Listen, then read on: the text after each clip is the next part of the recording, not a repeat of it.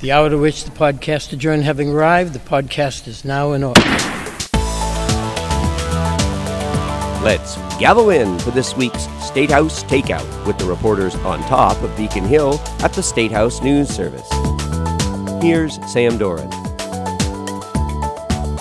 Massachusetts' first full-scale casino is operating, up and running out in Springfield, and there's a second resort casino just around the corner in Everett. Colin Young, you spoke with casino executives from MGM Springfield this week and regulators about how these first 3 weeks have gone out in Western Mass. Give us a sense, if you could, of what the positive news is out of Springfield, as well as the kinks that they said they're still trying to iron out there. Yeah, hey Sam. Let's start with the positives. Mike Mathis, President and Chief Operating Officer of MGM Springfield, told the Gaming Commission this week that his casino is attracting about 50,000 visitors on weekend days and about 25,000 visitors on weekdays. Both of those are well above the company's original estimates that they would see between 15 and 20,000 guests per day. Mathis said there were 150,000 people who visited MGM Springfield during its first 3 days of operations, with 65,000 of them visiting on the opening day or night alone. And it isn't just the casino out in Springfield that's doing well. Mathis said that the retail functions of the casino project, including its South End market, have also surpassed visitor estimates by 2 or 3 times. MGM was expecting about 1,800 people to visit that market area each day, and Mathis says that they've already hit the 4,000 guest mark. During that opening 3-day weekend back in August, MGM served 4,500 hamburgers, about 1,200 pounds of lobster. Oh, wow. And visitors poured 9,500 gallons of soda from the casino's complimentary self-serve soda station out there. Free soda. Free soda. Hey.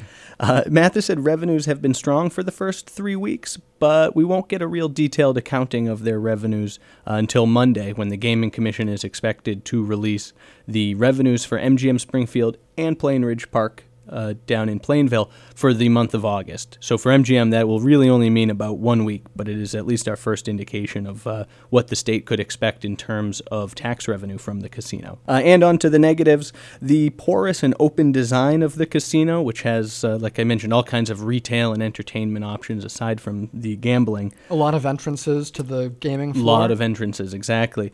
That's led to a problem with underage gaming out at MGM Springfield and having people under the legal gambling age of 21 on the gaming floor. Mathis said some parents are choosing to leave their children in different parts of the resort while they're gambling, and that MGM has identified that as a big problem. To combat that problem, MGM has banned unattended minors, and it considers anyone under the age of 16 to be an unattended minor.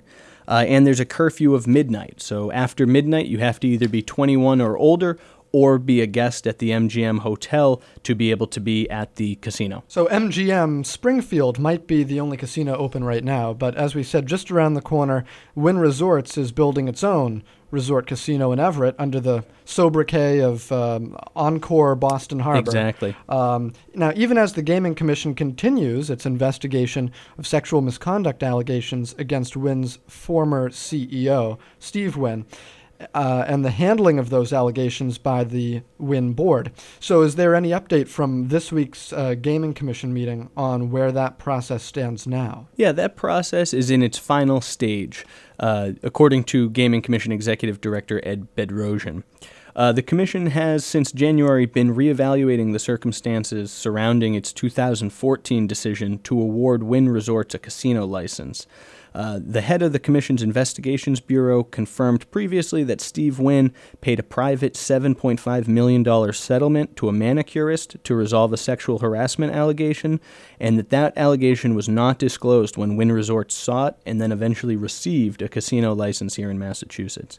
There are investigators from the Gaming Commission out in Las Vegas this week. They're following up on a few outstanding issues, and Bedrosian said Thursday he expects to discuss how the Commission will move forward with the conclusions of its investigation at its next meeting, which will be September 27th. And Chairman Steve Crosby said this week that once the Commission finds out exactly what the investigation has gleaned, that the Commission has, quote, virtually unlimited authority to act as we see fit once we fully understand what happened. So more to come on that in about 2 weeks. How many pounds of lobster did you say out in Springfield? That was 1,200 pounds of lobster. 1,200 pounds. Have you seen mine? No, where'd my lobsters go? I think they crawled out of the studio here. None of those 1,200 pounds were for us.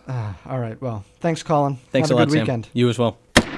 The state's healthcare data agency reported this week that healthcare spending grew 1.6% last year, making 2017's growth rate the slowest of the past 5 years. Katie Lannon, you cover all things CHIA and HPC for us. Is this good news? Well, the state officials who monitor these types of things at those agencies you just mentioned, the Health Policy Commission and the Center for Health Information and Analysis, say that a few times fast, they say it's a sign of encouraging progress on reining in the cost of care. But once you dive in a little deeper, there's some data that shows the affordability problem certainly isn't solved. Despite that overall slower growth, out-of-pocket cost-sharing expenses and premiums for people covered through small employers are rising faster than inflation and wage growth. There's also been somewhat of a surge in enrollment in high-deductible health plans. About 28% of the population is now covered that way. And questions have been posed over whether those high deductibles can discourage people from getting the care that they do need. Then there's the bigger question of what it all means, what that slower growth means. Does it truly reflect smaller increases in cost? Or is there a shift of services to less expensive settings like urgent care centers, which have experienced really huge growth lately? Or does it reflect underutilization or other changes in what care people are actually seeking out? The Health Policy Commission, like it does every year, plans to explore these new numbers and trends further at its annual cost trends hearing next month, which you may also know as the Super Bowl of healthcare. So they say. Looking forward to that. And the HPC at its meeting this past week highlighted mass health numbers as a potential cause for celebration. What's going on there? That's right. Mass health, which is an area where we typically see increased spending year over year, actually experienced a slight drop in spending last year, down 0.2% to the still considerable $17.2 billion. Now, CHIA attributes that to a 2.4% decline in mass health enrollment, with the amount of spending every month for each member still rising. Now, the Baker administration is also cheering that lower spending, which they say comes from stronger internal controls and improved caseload management. The governor's made it sort of a priority to wrestle down mass health spending growth so that it doesn't crowd out other budget priorities. And those efforts have included his repeated unsuccessful attempts to get lawmakers to go along with his eligibility reforms. But given that effort from the corner office, I wouldn't be surprised if we hear talk of this lower spending as Governor Baker hits the campaign trail this fall. Oh, right. All right. Thanks very much, Katie. Thanks, Sam. After years of failing to push their proposal through the legislature, the Massachusetts Nurses Association has led a push this year to put their mandatory nurse staffing question on the November ballot. And this requirement for hospitals would be aimed at ensuring better patient care. The proposal is locked in for the ballot on November 6th, and Mike Norton's here now to catch us up on some of the debate that's been generated recently. Well, thanks, Sam. The Nurses Union is adamant that their proposal is affordable, saying several hospitals already comply with it, and most others can afford to bring staffing levels up by reassigning resources and moving money away from administration. Now, that was the gist of a study released Monday, written by a nursing economist at Boston College, who also used to lead the Nurses Union, that concluded the question would cost acute care hospitals less than $47 million. Now, opponents of the question strongly disagree. They point to an April report commissioned by the Mass Health and Hospital Association that found the question would cost the healthcare system $1.3 billion the first year and $900 million annually in subsequent years. Now, that report by Mass Insight Global Partnerships and BW Research Partnership said implementation would require the hiring of nearly 6,000 registered nurses within 37 business days.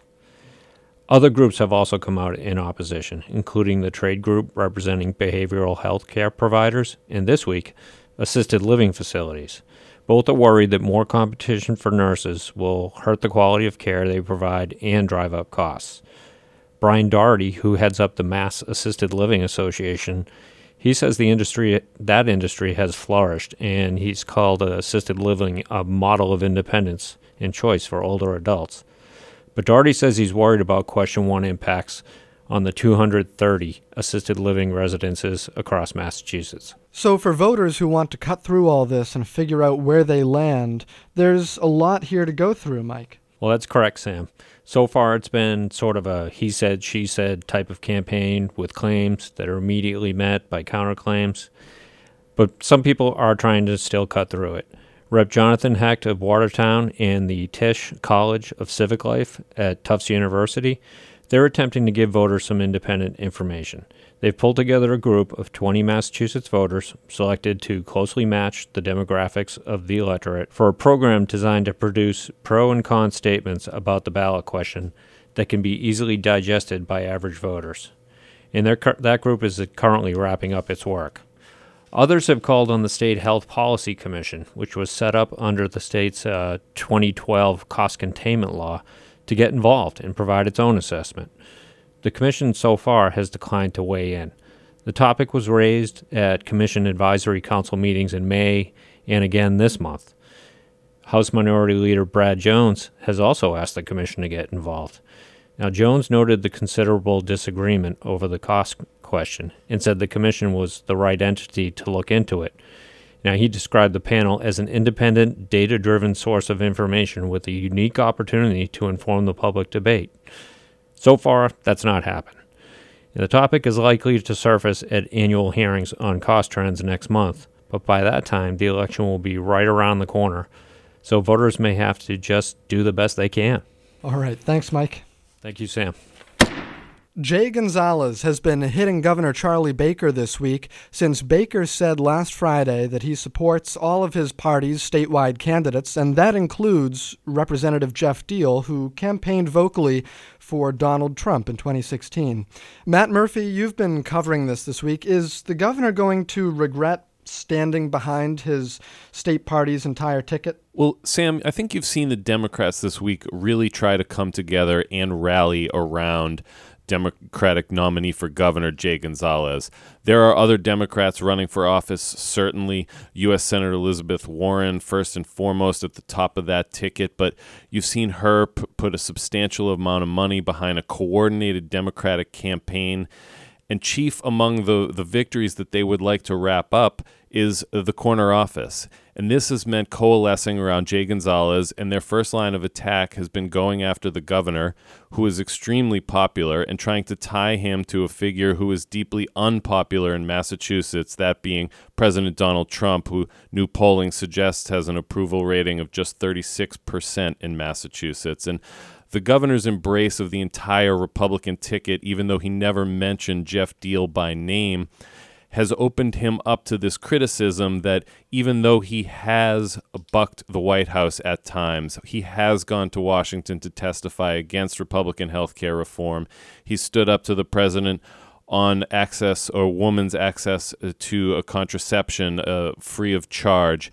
He has opposed things that the president has done on the environment and other issues. But all of that doesn't negate, in the minds of Democrats, an endorsement of Deal, who would be one of 50-some-odd senators, assuming Republicans maintain control of the Senate in D.C., who would be a vote in support of President Trump's agenda. And this is the point they're trying to hammer home among voters. And it's also worth noting that this is not the first time the governor has found himself in this position.